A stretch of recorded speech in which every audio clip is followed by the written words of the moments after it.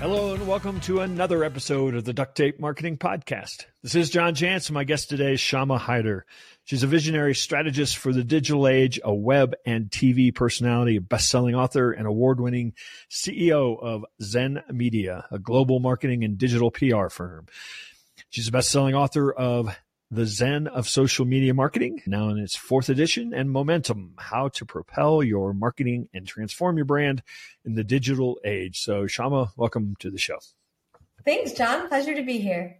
It's been a while. Haven't seen you for a long time. I know you were on probably with the Zen of Social Media Marketing, but I actually asked you to be on the show because it was sparked by a post you did on LinkedIn where you talked about a topic that I think it's starting to get more buzz, but it's still a fairly relatively new term, and that's REO, not the band. I'm old enough to, have had a band called REO Speedwagon playing at my prom, but that's not what we're going to talk about. REO, well, let's just to get into it, in your own words, SEO versus REO, what's the difference between those two terms? Yeah, so REO, this is just something, I made a whole chart and had fun with it, but I call it sort of recommendation engine optimization, right? Where I think, so SEO, obviously, as you know, search engine optimization. So that's not going away, by the way. Search engines are still here, they're evolving and so forth.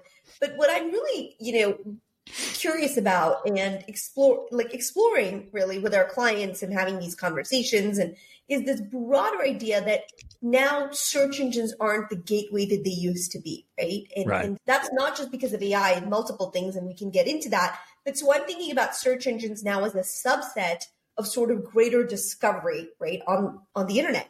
And so it goes from, that's why I'm calling it recommendation engine optimization, which is sort of this broader umbrella term, and then the specific types of optimization and channels that fall under it. Well, and it's interesting. I mean, I think we've had this since the advent of, say, Google reviews or even social media. I mean, we've had people going to other places to get recommendations, right? And not just turning to search engines. There were certain things search engines could never really produce a very good recommendation for. I think the suggestion here is that all of these things are kind of coalescing around some new tools that are going to make it even easier, right? I mean, that we can actually collect all these things in one place. Is that kind of the idea that like we're bringing together all the places people can recommend? And so then the implication is we as marketers have to find ways to optimize that new behavior? You're right. So historically, it was never just like people finding things through search engines, right? So there've always been other mediums, meaning even picking up the phone and calling your buddy for a recommendation, that's still a different way to discover something. What's happened now, I think more so than ever before, is the scale and speed at which we're using different tools. So before, search engines still controlled the majority, and they were, the way I think about this, John, is that they were the discovery engine, right? So it's like you were trying to find something and you started with your search engine to find that topic, right? Research that. Look, your research kind of began there. What's really interesting is now what we're seeing, even with Zen Media, with clients, with different, we have a lot of data too that we analyze and look at, which is wonderful. B2B, a lot of tech, even B2C clients, and you see the similar patterns where search engines aren't necessarily the gateway that they used to be, but more the portal for finding that brand that you've been hearing about. So it's very interesting to see kind of that, where their discovery engines to now, I guess they are in many ways like the gateway or the portal to find the website URL that you're looking for. Right. Phone number, right. Yeah, an example would be, someone's listening to this, right? This podcast. And you talk about something on here, John, and you highlight something. And then they hear, then they go back and they're in their Slack channel talking to their team, and someone posts a link to a similar concept, and they start seeing it more and more places, right? So it's not just sort of a one. And then they're like, what is this company that I keep hearing about? And then they go to Google or their search engine and they look for it. And so it's a very different way of finding information or WhatsApp groups, obviously. So you're right in that there is a convergence of dark social. There is a convergence of AI platforms coming to play. And there's also just the generational changes, right? Workforce changes. Like, I don't think people realize that in 2024, there are now more Gen Zers in the workforce than baby boomers. Yeah, you millennials are old farts now, right? Take up the majority of the workforce as is. Yeah. But yeah. there is something that happens when a new generation, right, becomes the majority than the existing. So that's obviously that's going to also cause some shift. So there is a convergence of these three sort of factors, which is leading to what I call, these new rules of influence, or in this specific case, we're talking about recommendation engine optimization, or how do people discover your brand? And that's really the broader question. And I think that will change. It's not just going to be, and we, John, we've been around long enough to know, like, when it was keyword stuffing, right? And you could game the search engines. Well, in fact, you had, because that was the only place that people would go. You had to do that, right? You didn't exist, in the first sort of world of digital if you weren't, on page one of, Google. Yeah.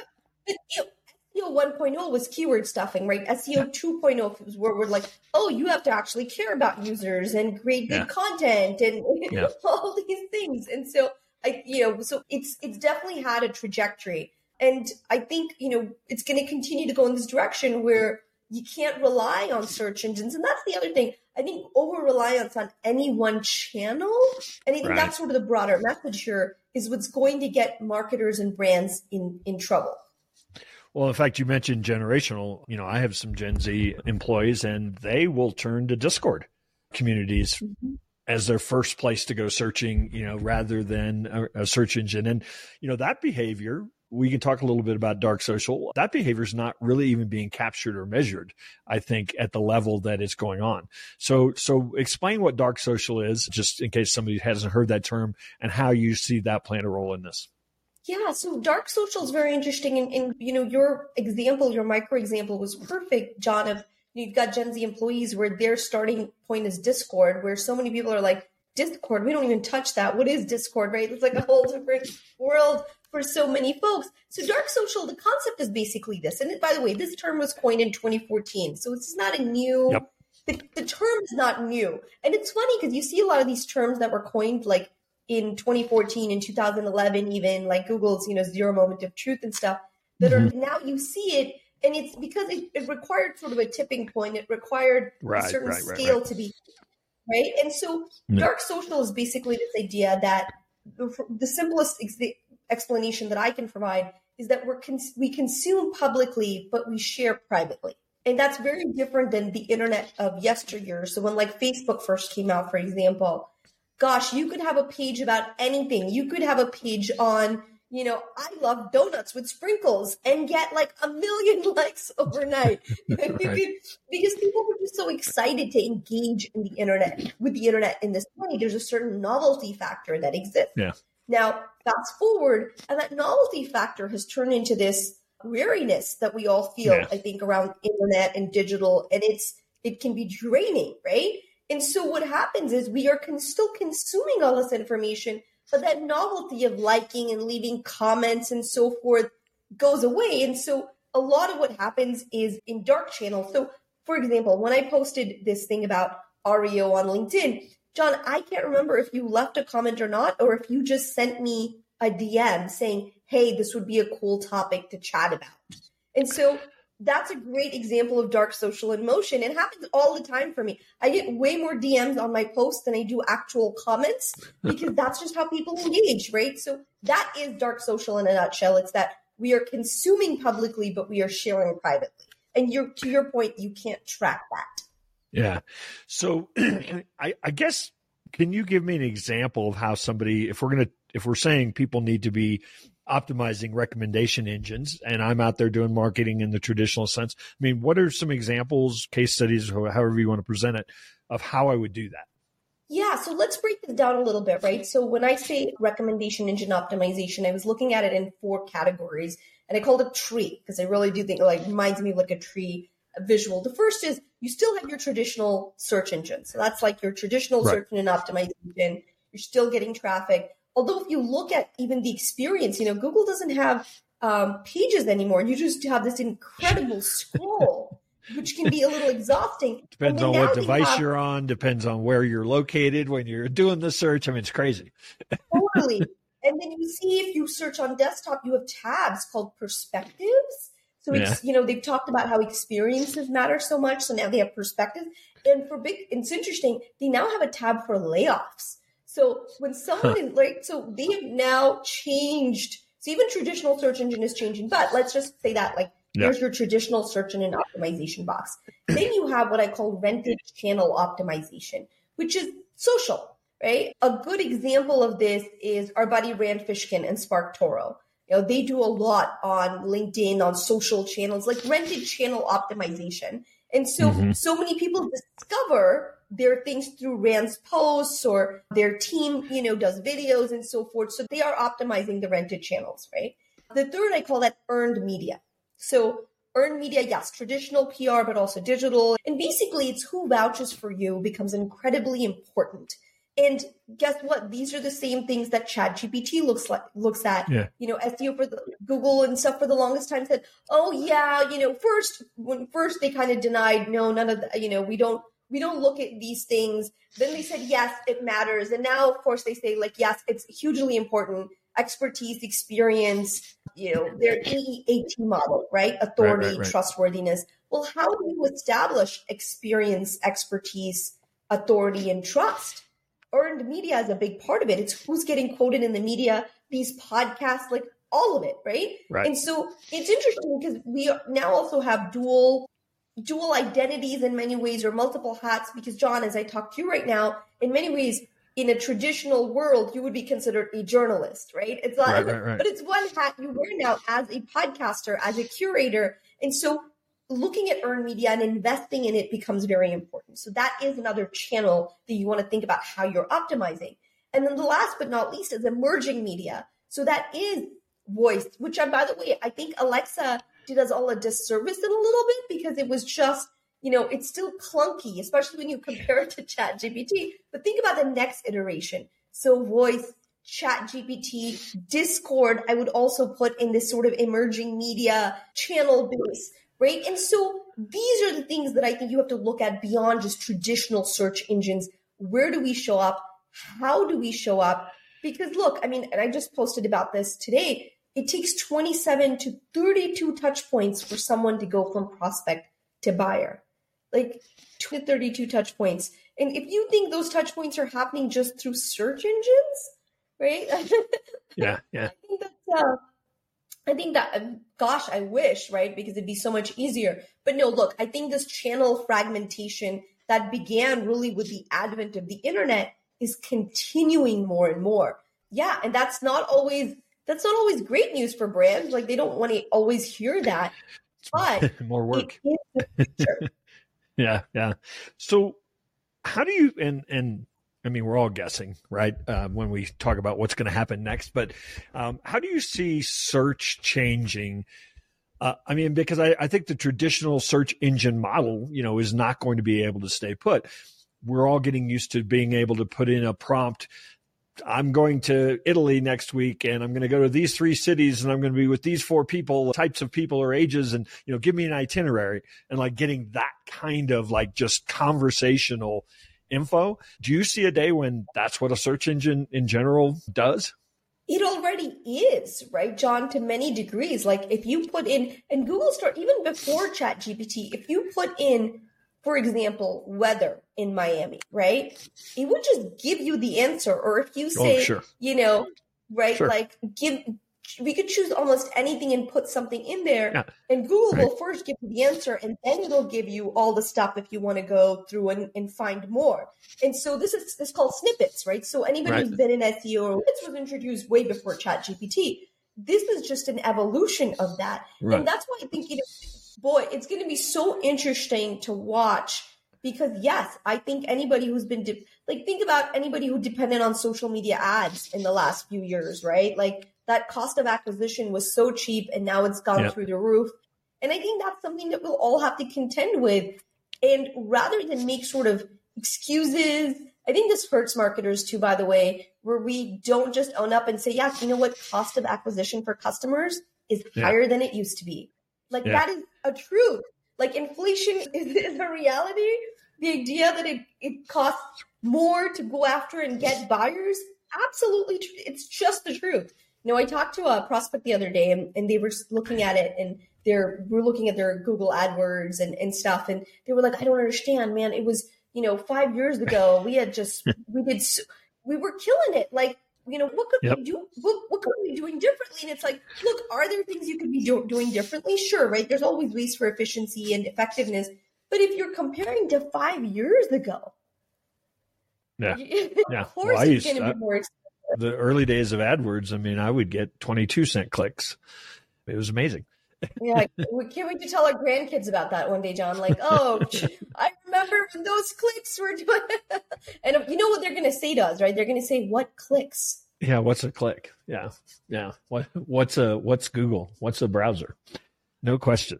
So I don't know. I was going to say this is the last question I was going to pose, or last topic, but this is such a big one. How do you see the whole idea of privacy? We talked about generational differences, generational different, have different views of privacy when it comes to what they're doing online. How do you see that, AI is playing a part of that, dark social is playing a part of that, everything people are doing already through, say, email, what privacy and data seems like it's a piece of this puzzle that everybody likes to talk about, but people are really having trouble coming to any kind of conclusions on. So it is very fascinating. And you're right. There are certain generational differences. I think, so there's a couple of things that play, right? One of them is that we are happy to trade some amount of our data for convenience. We do it all the time. Like when you call an Uber or a Lyft or ride sharing service, you're giving them a lot of data about you, right? Yeah, but you're doing it to say, yeah, look, get me a ride and keep me safe. So I want you to have my identity. I want you to have my data. Right? So you can match that and whatnot. So we are giving people, we are willingly trading, and we always have. We've always historically traded some amount of our data for convenience. That's always going to be a trade-off.